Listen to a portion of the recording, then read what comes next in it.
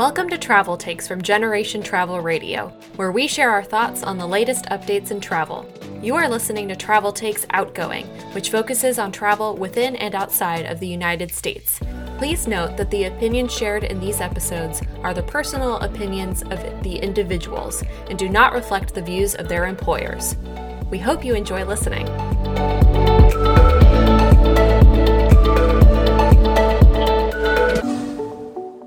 Hello, everyone. This is Generation Travel Radio. We're super excited to bring these every 6-week updates in both outgoing and incoming travel. Right now, this is the outgoing piece of it, and Aaron and I are really excited to introduce to you both today Rita Guzman and Duff Archie, who are going to be with us for these episodes where we discuss what's happening in the world of travel, if people from the United States want to move about outside of the United States or even within the United States. What is that looking like today? And today is April 25th. It's a Sunday. We'll be releasing this in a day or two to keep you all up to date on what's happening and what our thoughts are. But before we launch into the content today, as many of our listeners will be eager to hear what we have to say about recent announcements, I'm going to have Rita and Duff introduce themselves. So we'll start with Rita and then we'll go to Duff. And our questions for you are a question we ask all of our guests, which is, what are your personal missions? But we also are curious to know, what was your first experience outside of the US and what are you up to these days?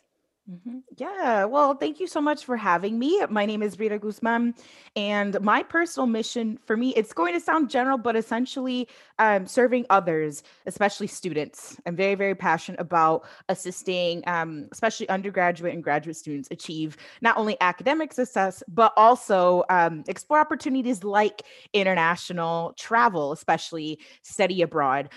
Nowadays, it's looking a little bit different how that's being done. Especially as we go more virtual. But that's essentially, in general, what I feel like my life purpose is to continue helping students achieve incredible things.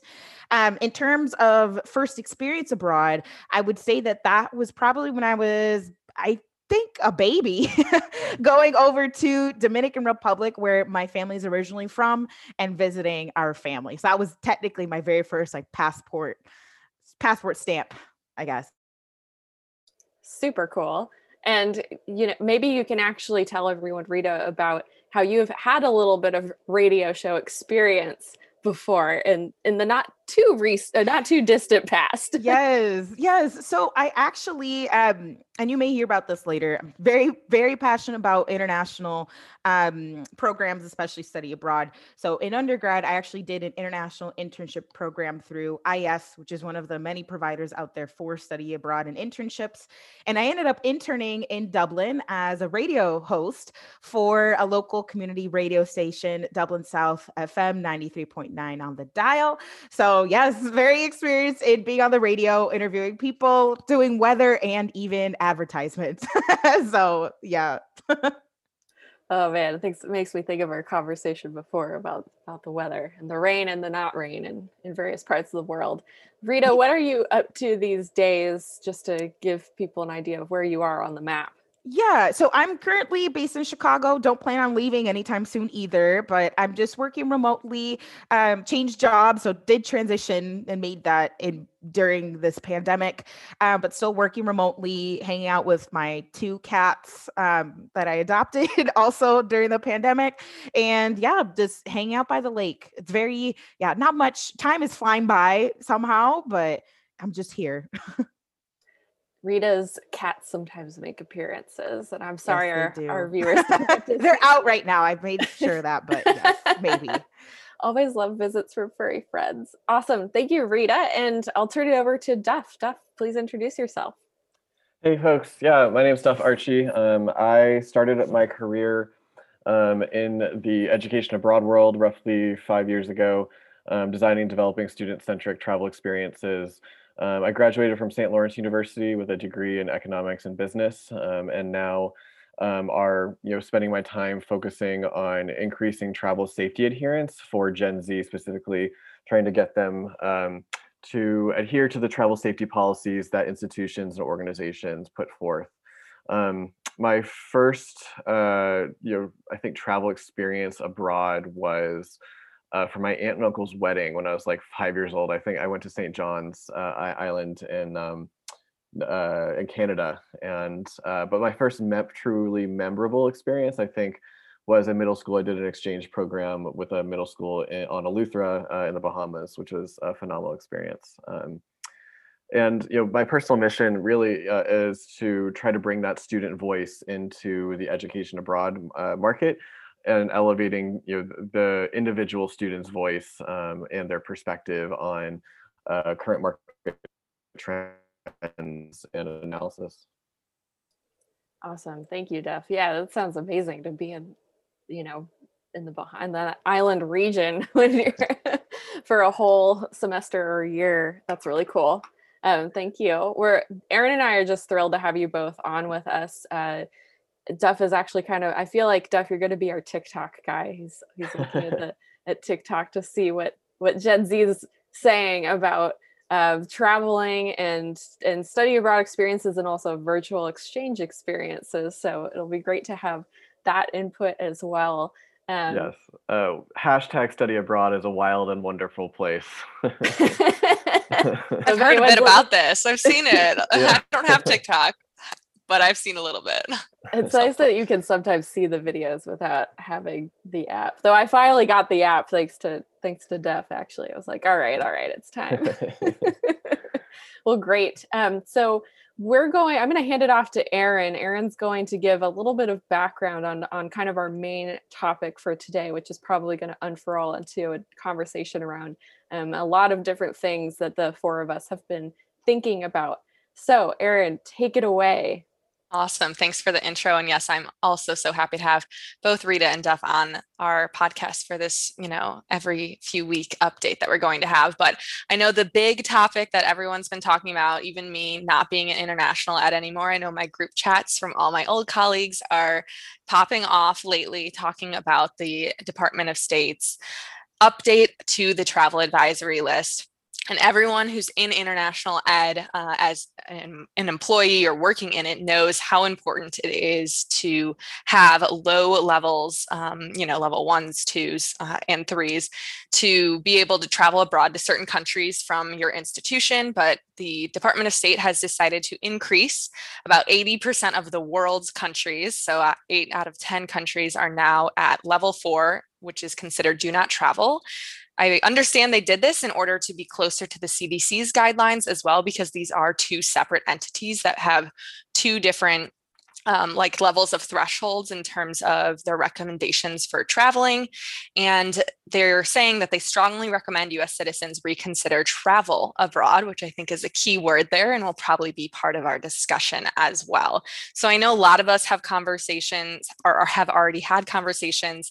Rita and me, we've already mentioned having questions about this and how it will impact students' abilities to travel in the near future, to study abroad, and in the long term, when could this end, especially since we don't know when COVID will end. So I'd love to kick off the conversation from there now that we've provided a little bit of background, and see maybe what everyone's hot take is on this. What was your initial reaction? And maybe if you've had any conversations with old colleagues, current colleagues, other people in the industry, especially since there was just a couple NAFSA events going on. So I'm curious if that just came up. So anyone that's got something, let's go right ahead and jump in. Well, I think this is more of a, let's say, personal travel thing, because I mean, with the warning, I know for sure I don't plan on doing any international travel until I feel a lot, but the advisory has gone down and the pandemic has gotten a lot better overseas, for a lot of different reasons, mainly because I don't want to feel like I kind of alluded to, I don't know, hundreds of years ago, people coming over from a different land, coming and infecting people with all these diseases overseas. I have done some domestic travel, very, very few, but even the last time that I did travel domestically, that kind of put me off, just based off of how many. There's a lot of people flying and traveling all over the place. And I think, unfortunately, this is where I want to ask people that are, all of you that are working in institutions or wherever you are, your thoughts on this, because So just based on what I'm seeing, I feel like people kind of have this notion like, okay, more and more people are getting vaccinated, so we're all good. So we can go, we can do whatever. I know that's not the case across the board 100%, but I personally don't think that this travel advisory is going to deter people from traveling abroad, just because I feel like there's kind of this general notion that people think like, oh, but we're almost done. We're basically done. So it's okay. We can still go. And then I even know family members that are planning on going to the Dominican Republic in summer. I even have a cousin that went last week. So yeah, I don't really see it having as much of an effect as it did, let's say, a year ago from now, but I'm curious what y'all's thoughts are on that.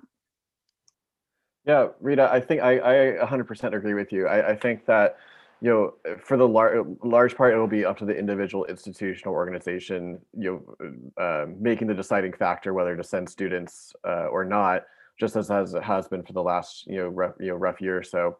But I think, for the most part, on an individual student level, it's not going to make the difference on whether they want to go or not. I think they've always wanted to go, regardless of risk.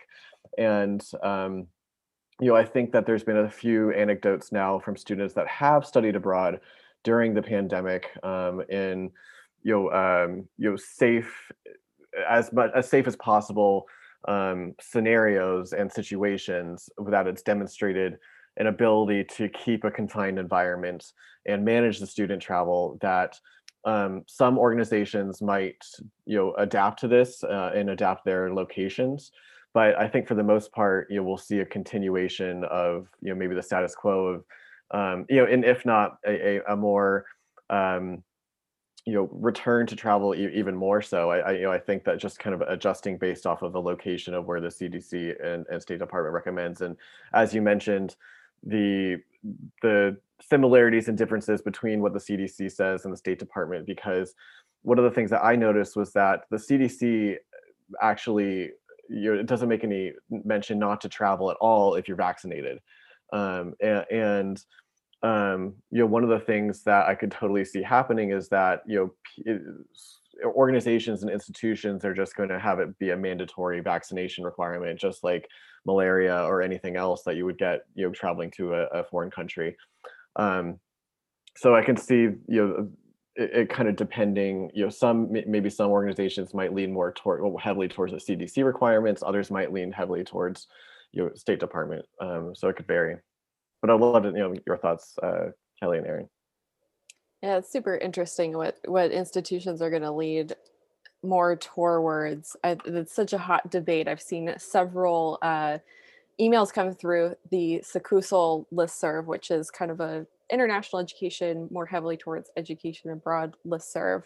But I think, so my personal thoughts generally is, I read one article and I wish I could find it. I should have saved it earlier this week, that was saying that part of that reasoning from the CDC is also, keeping other people safe. So in partnership, the CDC and the Department of State are like, it's not just about are you going to be safe going there, but also there seems to be some thought of, are you going to be negatively impacting that region there? Is it altogether going to cause some sort of harm? But I can't find the article, so can't pull the straight quote out from it.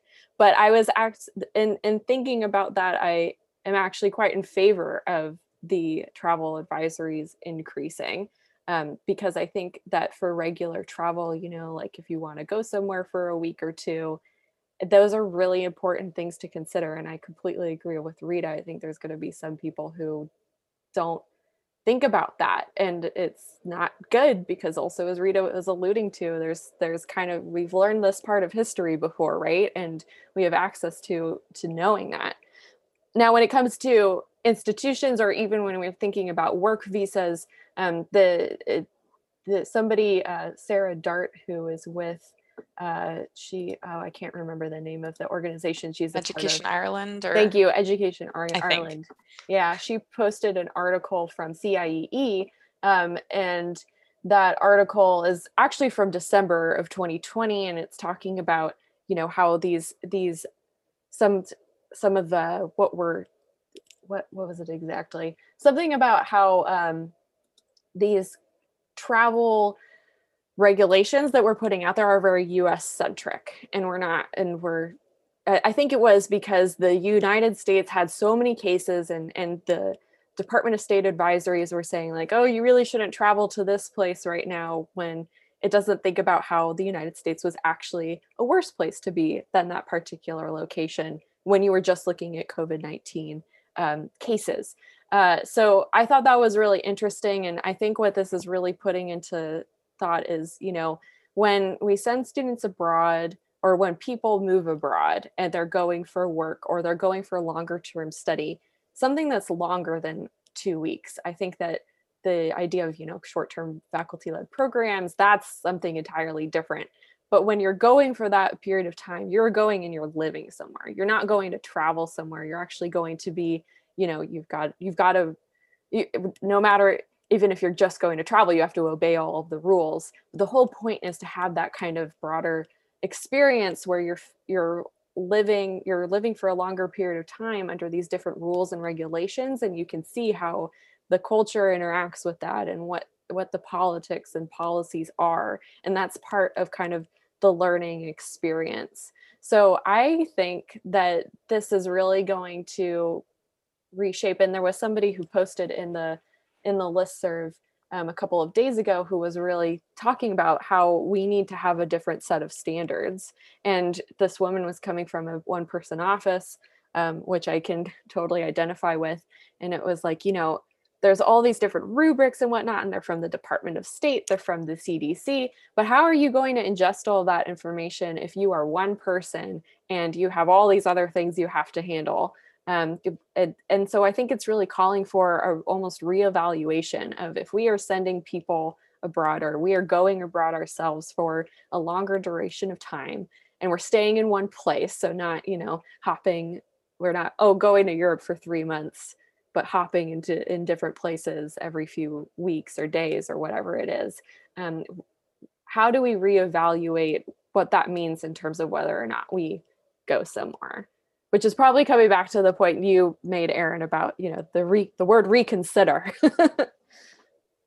Kelly, I just want to hop in there because I feel like there's 2 points here that maybe will lead into a longer discussion about, first, I think your point to, there's some misalignment of policies, based on country, I think is definitely, really interesting, because in a lot of the articles and research that I've been doing, a big point keeps coming up of that US centric theme that you were mentioning, and that a lot of other countries, especially when it comes to digital wellness passports, vaccine passports, whatever you want to call them, which I know is a really hot topic we want to get into later.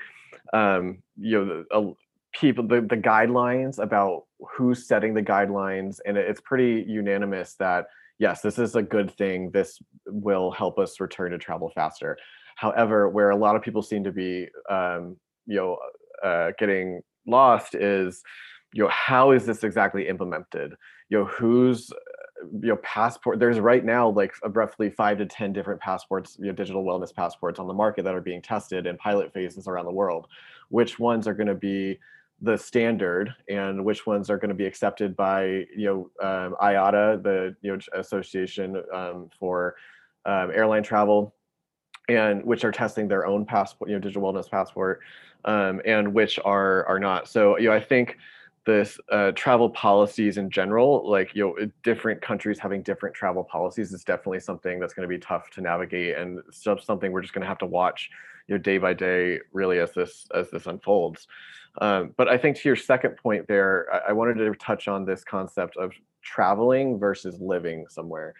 And I think on a micro scale, we can see this even domestically here in the US with the resurgence and really comeback story of a lifetime with Airbnb, and this, how people are, working remote in quotes, or working away, really, where because everybody's working nomadic, nomadically now. They're like, oh, well, I can book someplace for a month or 3 months somewhere out of my, home city that I'm living in the States, and still get that, still kind of get that quote travel feel for things. And so, I mean, I myself am guilty of that. I spent a month working in Charleston recently, and although we all practiced, safe social distancing, we all got tested before, we went there. We were in a small, very small group. Um, we kind of absorbed into the local day-to-day life of the destination. And I think that I actually was thinking just personally about how it seemed a little bit like my study abroad in London and in Copenhagen, of just kind of assimilating into the day-to-day culture, and how a completely different lifestyle of my day-to-day life here in the Washington D.C. area. So I think that concept of travel versus living somewhere, but you have to travel to get there, is an interesting concept that I definitely would love to explore more. I'm totally in agreement with that, because that was a conversation that, some of my old colleagues had brought up recently when they saw this announcement as well. Some of them that are still in the field, others that are just curious about it. And I too did the same thing and worked nomadically for a month in the middle of the winter to get out of Chicago's freezing cold.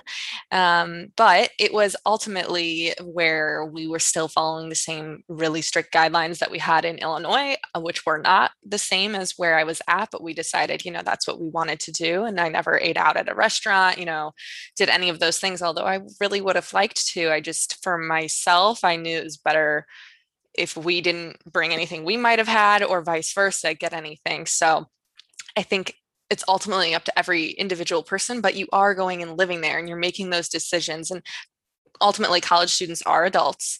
We have to keep that in mind. And they do get a lot of rules and parameters given to them. So they're often in these programs, at least, especially the more structured ones. So I think there is a lot of ways to guide them on how to, properly do this if they didn't know how to beforehand. I think they're smart enough to probably figure that out if they're getting a college degree.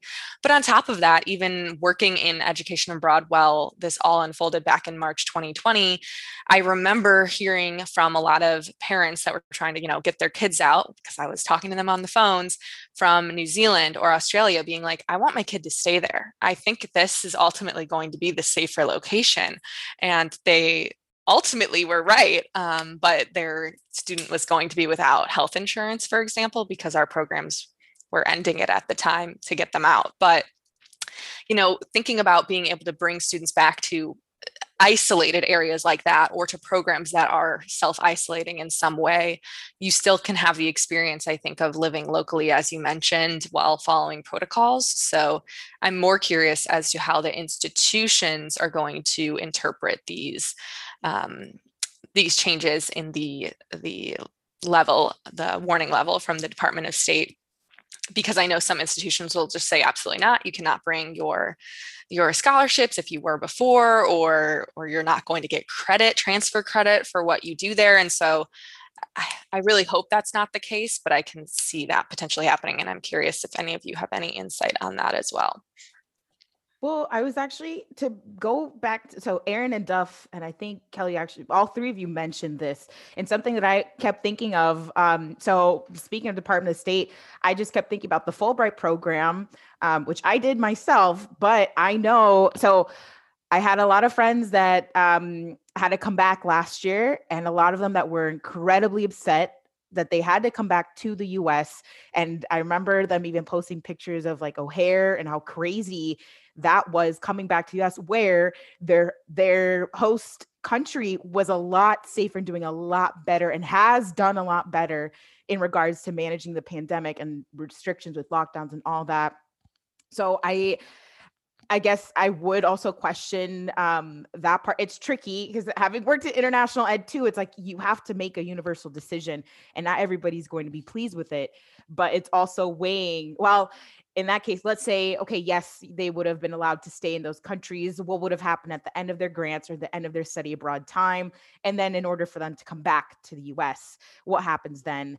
And then, because each institution operates very individually, one institution would say, yes, that's okay. Others are like, no, bring them back. They're not getting any credit. But then I also, just to kind of think more about Fulbright. So last year, it was a lot of cases of, and a lot of them didn't get paid. They didn't get paid the rest of their grant, but a lot of, and that varied by commission. And, Fulbright being, for those who don't know, it's a bilateral program from the Department of State's, Department of State education branch. So bilateral agreement between the US and 140 plus countries. So it's bilateral, meaning, people coming to and from each country, but how differently that was handled by each commission and each embassy too was mind blowing to me. And then this time around though, and I'm be curious because this announcement just came out, I've seen a lot of Fulbrighters go to their, like, especially, I'm thinking Taiwan is a country that is receiving Fulbrighters.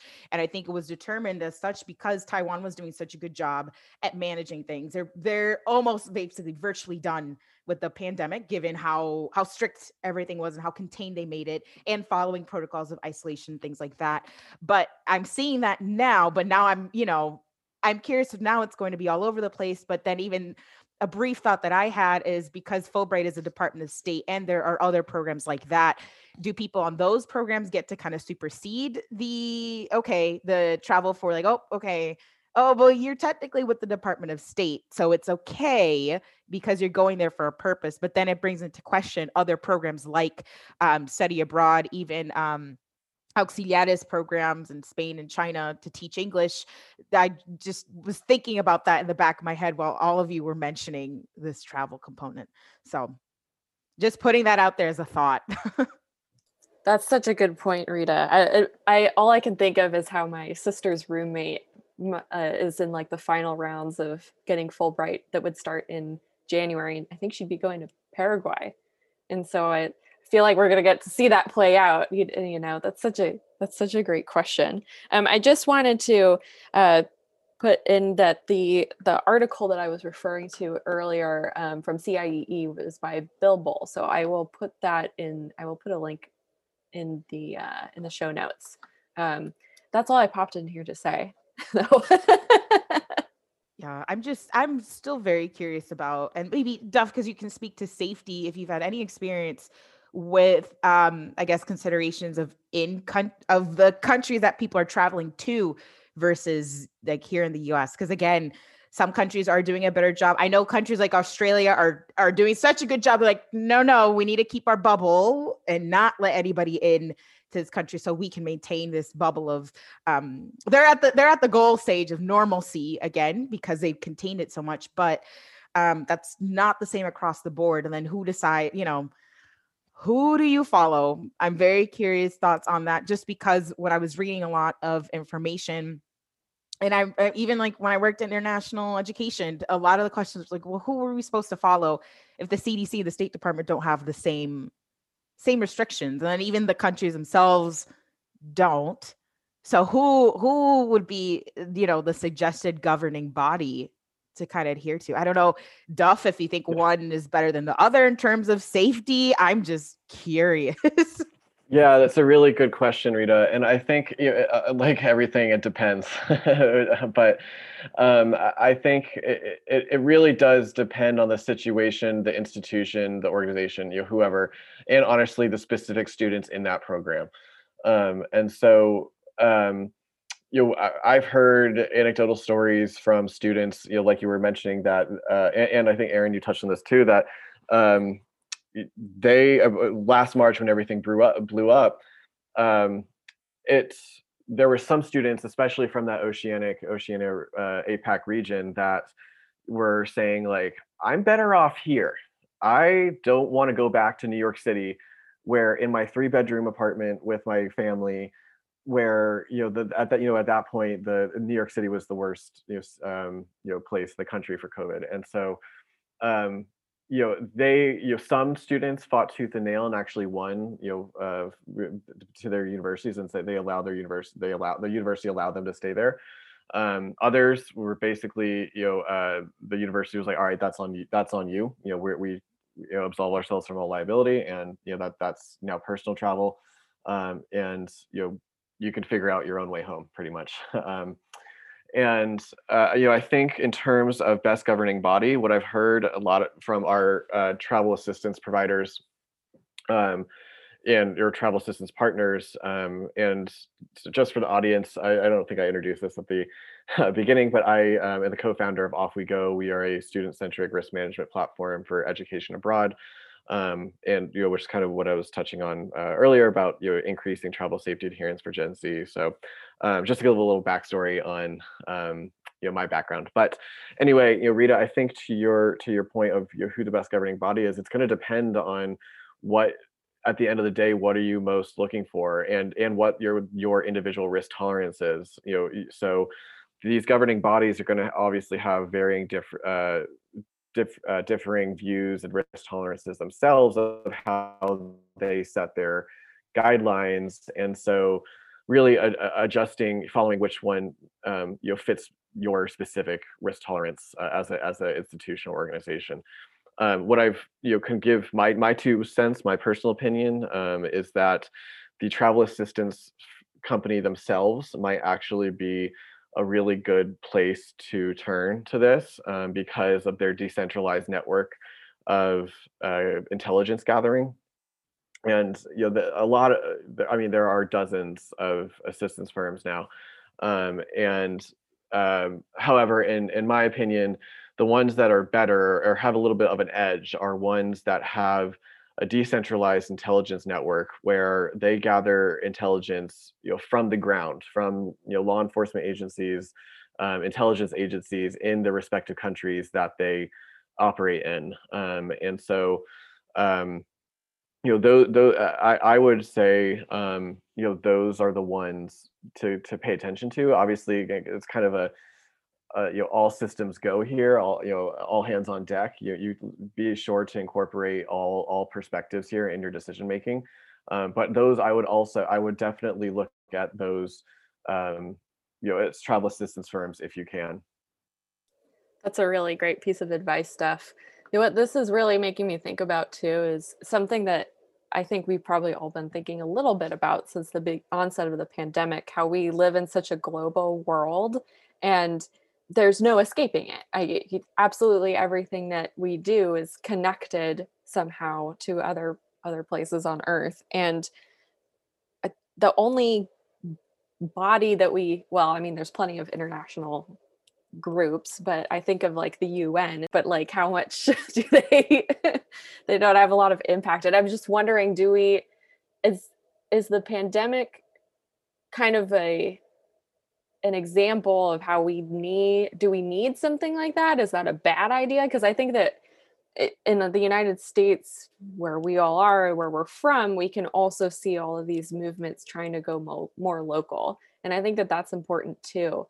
But it just makes me think, like, do we need a body that's going, okay, world, like, we got to be unified on this. Here's what our travel advisories are right now, effective immediately or effective like in a week, or probably more, sooner rather than later. But does anybody have thoughts on that? I could see pros, cons. Is the world ready? It's an interesting point, Kelly. One of the, I think one of the most interesting and well-run education abroad offices that I've seen. I don't want to disclose any names, but the themes that I've seen are incorporate that international perspective into it. So they look at not only the U.S. regulations and suggested policies, but they incorporate the governing bodies of other countries as well. I think specifically it was the UK, Australia, in particular, those 2 countries. But they incorporated other travel policies and looked at it from more of an international world lens, because countries are placing restrictions on the US as well. So I think that's something that a lot of folks could benefit from as well, as kind of taking a more international perspective. As for are people ready, that's a very good question. I think it also is going to depend on the risk tolerance and openness to innovation that institutions or organizations are going to have. I think a lot more people are open to innovation now than they obviously were 12 to 18 months ago. However, I still think, this is an area that, it will be seeing constant change over the next few years. Definitely. I think that's a great point. Rita, were you going to say something?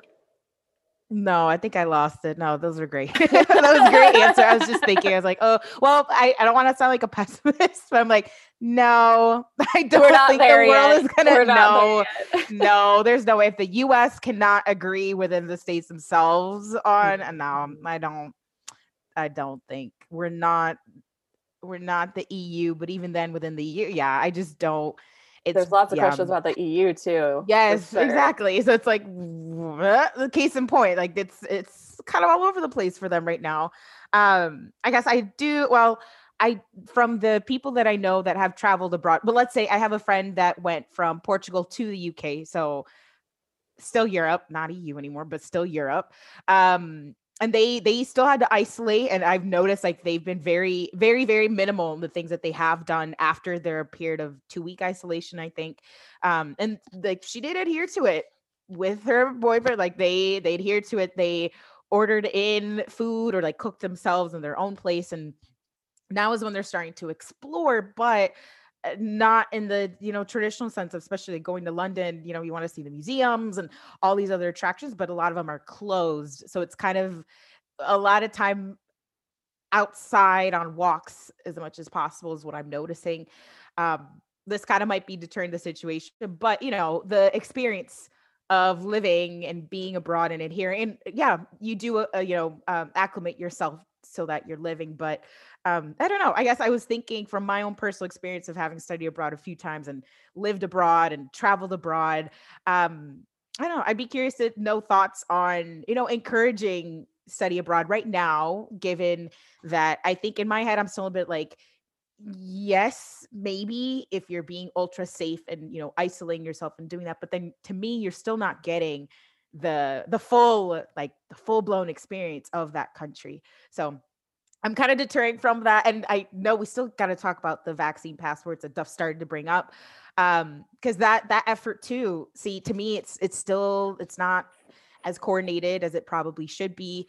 And then I know before I transitioned, the place that I was at was also talking about whether or not students should be required to be vaccinated. But then there are all these questions of like the institutional level then of institutions requiring it too, versus country. I know like my personal opinion, like, yes, I would be in favor, but then, asking for proof of that or all of that. And what does that mean for a passport? Is that just tracking you where you're going?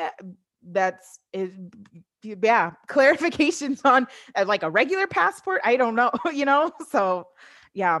Yeah, I think that Duff, you're probably going to be our expert on this one, but I think it's like a perfect segue into the vaccine passports. And I'm just chiming in real quick to say I have kept my vaccine card in my passport. I'm like, where else is it going to go? That's what I'm going to need it. So, Duff, fill us in. What's the 411 on the vaccine passports? Yeah, absolutely. So first, before I kind of dive in, I want to just read it to your point. I think, should we be encouraging students, or even if you can't get the full experience, I think the answer is absolutely resounding yes. I think if you can, I mean, again, also it depends. Disclaimer, but I think if you can conduct a program safely and provide certain levels of risk preparation in place, and the students fully understand that this is not going to look like a traditional study abroad, that they know that their friends 2 years older than them or a year older than them who went and traveled all around Europe every weekend, it's not going to look the same. That I think you'll find you'll still get a lot of students that are going to be very open to a different type of experience, because again, I think as we kind of touched on earlier, you can still kind of incorporate a different culture, even if you're just living day to day in with restrictions, with all of that, taking in that. And I think a good example of this is DIS. Shout out to all my DIS fellow alums, who did DIS in Denmark. But they ran a pilot with, I think, one school this past spring, and it was a shortened program. and it was only with a handful of students, but they still were able to conduct classes and go on cultural excursions. Obviously, that was mostly outside with and distance and everything, but I think they showed proof that you can have a successful experience, and yes, it might be different, but it'll still be a very memorable one, for better or for worse. But I guess transitioning over to these vaccine passports, definitely a very hot topic. And as I was kind of starting to get into earlier, there's not much consensus on any one particular solution. In terms of function, Rita, I think no, it's not going to be tracking you everywhere you go.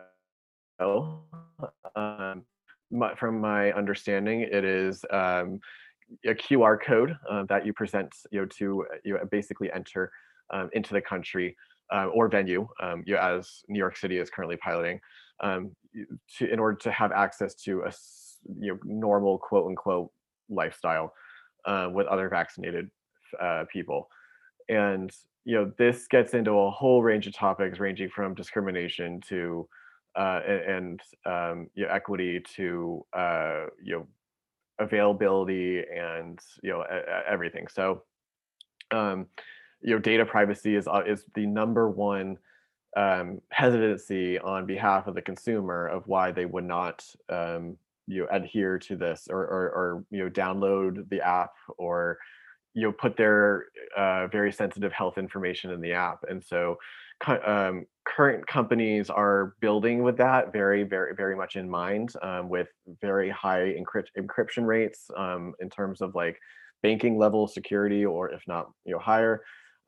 You're using cutting edge technologies like blockchain to have a decentralized system and ledger, so that it's not attributed to any one individual person's personal health data. So there's a lot of innovation that's happening within the travel tech sector right now. Within that, it's a very things are changing weekly on that front. I saw the kind of two travel tech PR firms are Skift Research and Focusrite. Highly encourage people to check out those articles, those companies, to stay up to date on travel trends. But they I saw one article from December that was like, the be all end all vaccine passports are our saving grace. And then, a month later, in January, it was, saying why they won't be our saving grace. And, now it's kind of, the narrative is changing very quickly on, people's opinions on this, how it's going to roll, how these are going to roll out. And I think, similar to the vaccines, that the science, like the actual tech behind it is solid. What now needs to happen is people negotiating with each other and working together to come up to a general consensus of how we're going to get people onboarded onto these applications. Yeah, which is hard. It makes me think of our institution is trying to roll out this health app, and it's kind of for like mental health. So you tell it how you're doing or something along those lines, and it kind of spits something back out, showing you what range you're at. And it looks really helpful, but I was like, I can't sign on because I don't know where this data is.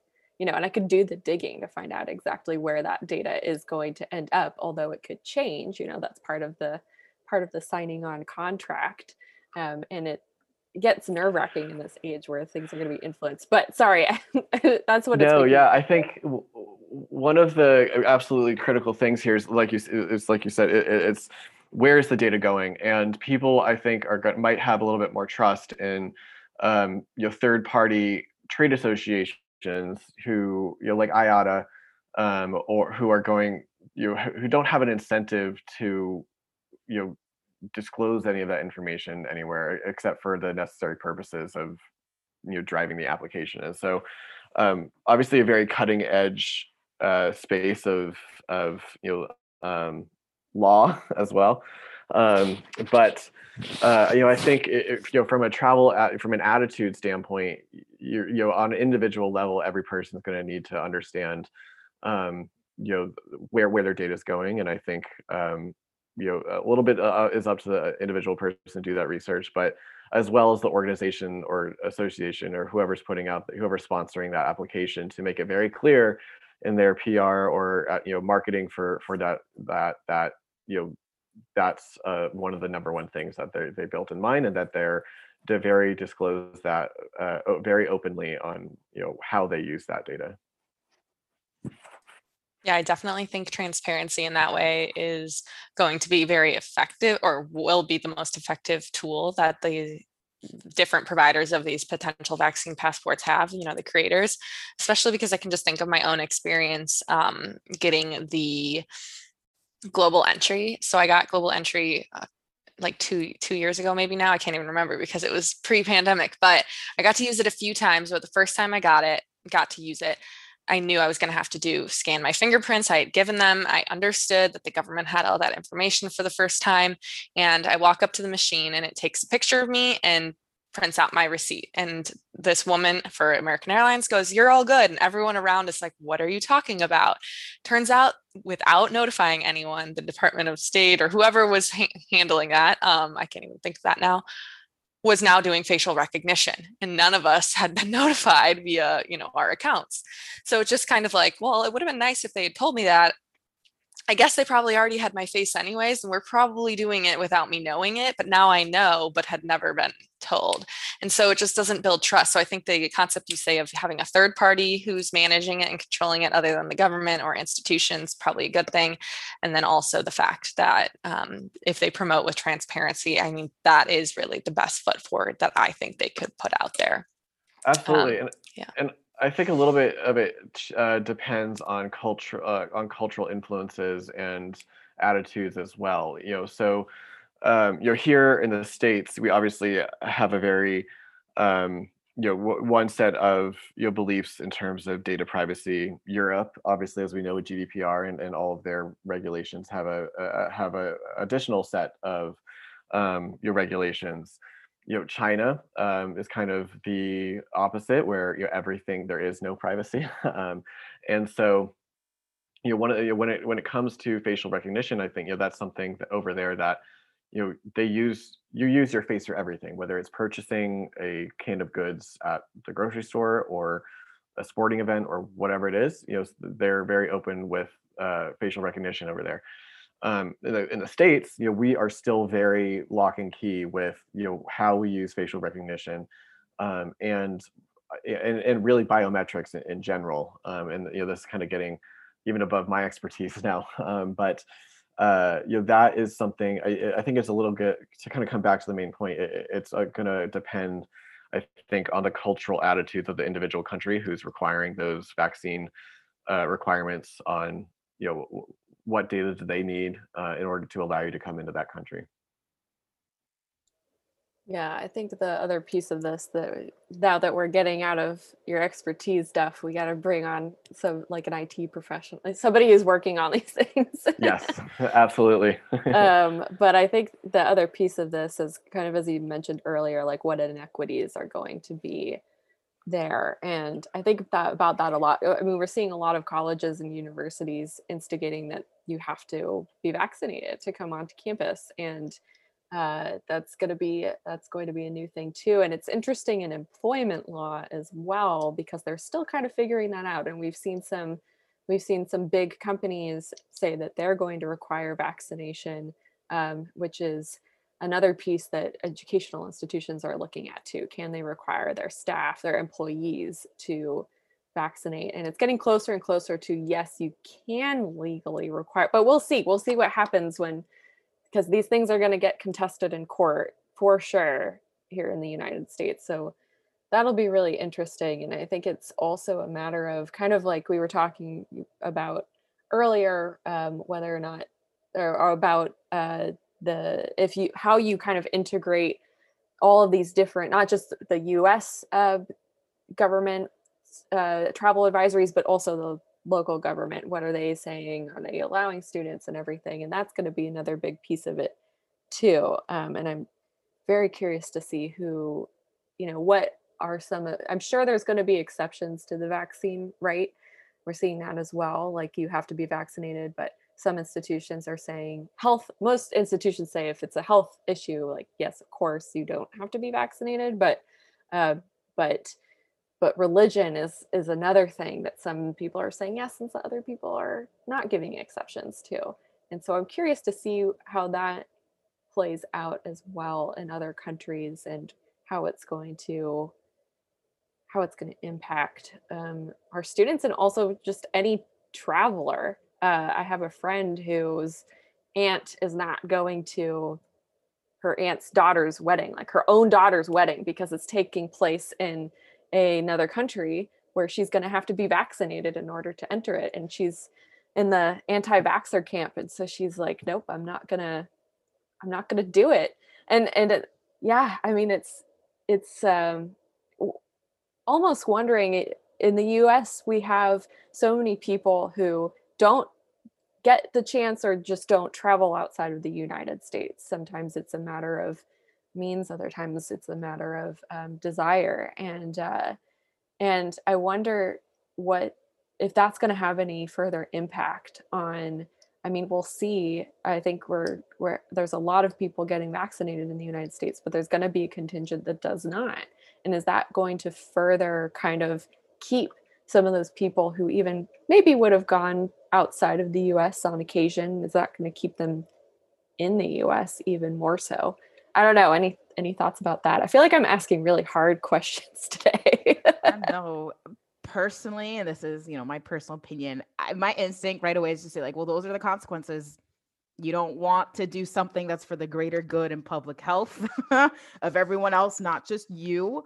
That's on you to not be able to travel. I don't know. Also, I just keep thinking like direct impacts in communities and people that are vulnerable if you don't end up getting vaccinated, to be able to, like, let's say, travel or do anything like that. So I'm very much it's a tricky thing, because I definitely know for sure people are going to contest, like, I shouldn't be required to have a vaccine. I know I work with the university now that they're requiring it, and I haven't seen anything so far, but I think it's also kind of the culture of the school, where I don't think, I think it'd be very rare if people contested, like, oh no, we're not getting vaccinated at that school. But I'm just thinking of others where that probably it's going to be the reverse. So I'm personally very much in favor of getting vaccinated, especially if you're traveling, just doing anything in general, getting back to your regular quote unquote life domestically, and being able to travel domestically too, not just internationally. But yeah, I don't know. Again, I think the pessimist is kind of coming out, and I'm like, well, unless you have like a medical waiver that says like, this is why I can't. But otherwise, if it's like a choice, like you have the choice and the ability to do it, and you have access to vaccines and distribution and things like that, but you're actively choosing not to, that I have a lot of issues with that. Just thinking of like, yeah, personal background and lack of access, and like my own parents making sure when they came to the US, like we were fully vaccinated against all the other things they had to deal with when they were kids. So I come at it from that perspective. I'm not the only one that, especially like child of immigrant parents, tends to kind of be the case. But yeah, I'm a little bit on the boat where if you don't want to do it, and that's what everyone else is adhering for the greater safety of all, that's on That's you. what you get. That's on you. Yeah. No, absolutely. I think I'm thinking from an educational standpoint, if we as international educators tout like go abroad and whatnot, it's going to put even more, I think, emphasis on the need for domestic study away programs, and like more localized programming that, captures that intercultural development competency, which, by the way, NACE has redone their competencies. So other topic for another day. That's definitely an interesting topic that I would definitely love to explore more. This concept of study away and not necessarily study abroad. And maybe that's a topic for another travel tidbits episode. But I definitely am a big believer in that. I know, just personally speaking, in my experience, those were, the study away programs at St. Lawrence were some of the most popular. We had an Adirondack semester program where for environmental majors would go live in a yurt in the Adirondacks, and it was mostly catered towards English and environmental science majors, but there was a couple of oddballs thrown in the mix as well. Were you one of them? I was not, unfortunately. I had a really good friend that did it, and he loved it. But also, I know more and more schools are starting to have New York City semester programs, for varying disciplines. St. Lawrence also had a exchange program with Fisk University in Tennessee, and a lot of these, if we're just talking about cultural exchange, the U.S. is a very diverse and large country as well. So, I'm a big proponent of that. I'm kind of widening the horizons and definition of education abroad, quote unquote, because I think abroad can just mean outside of your campus. Because if you're going to a tiny school in the middle of nowhere, Oklahoma, and then you choose to study in New York City for a semester,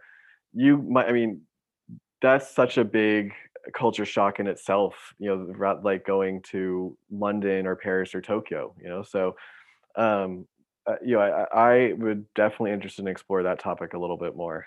Maybe that's a topic for another day, but good, Kelly. Thanks for bringing that up. Yeah, I was thinking the same thing. I mean, I didn't know that. I think I knew that existed, but didn't really understand that it fell under this concept of a global experience.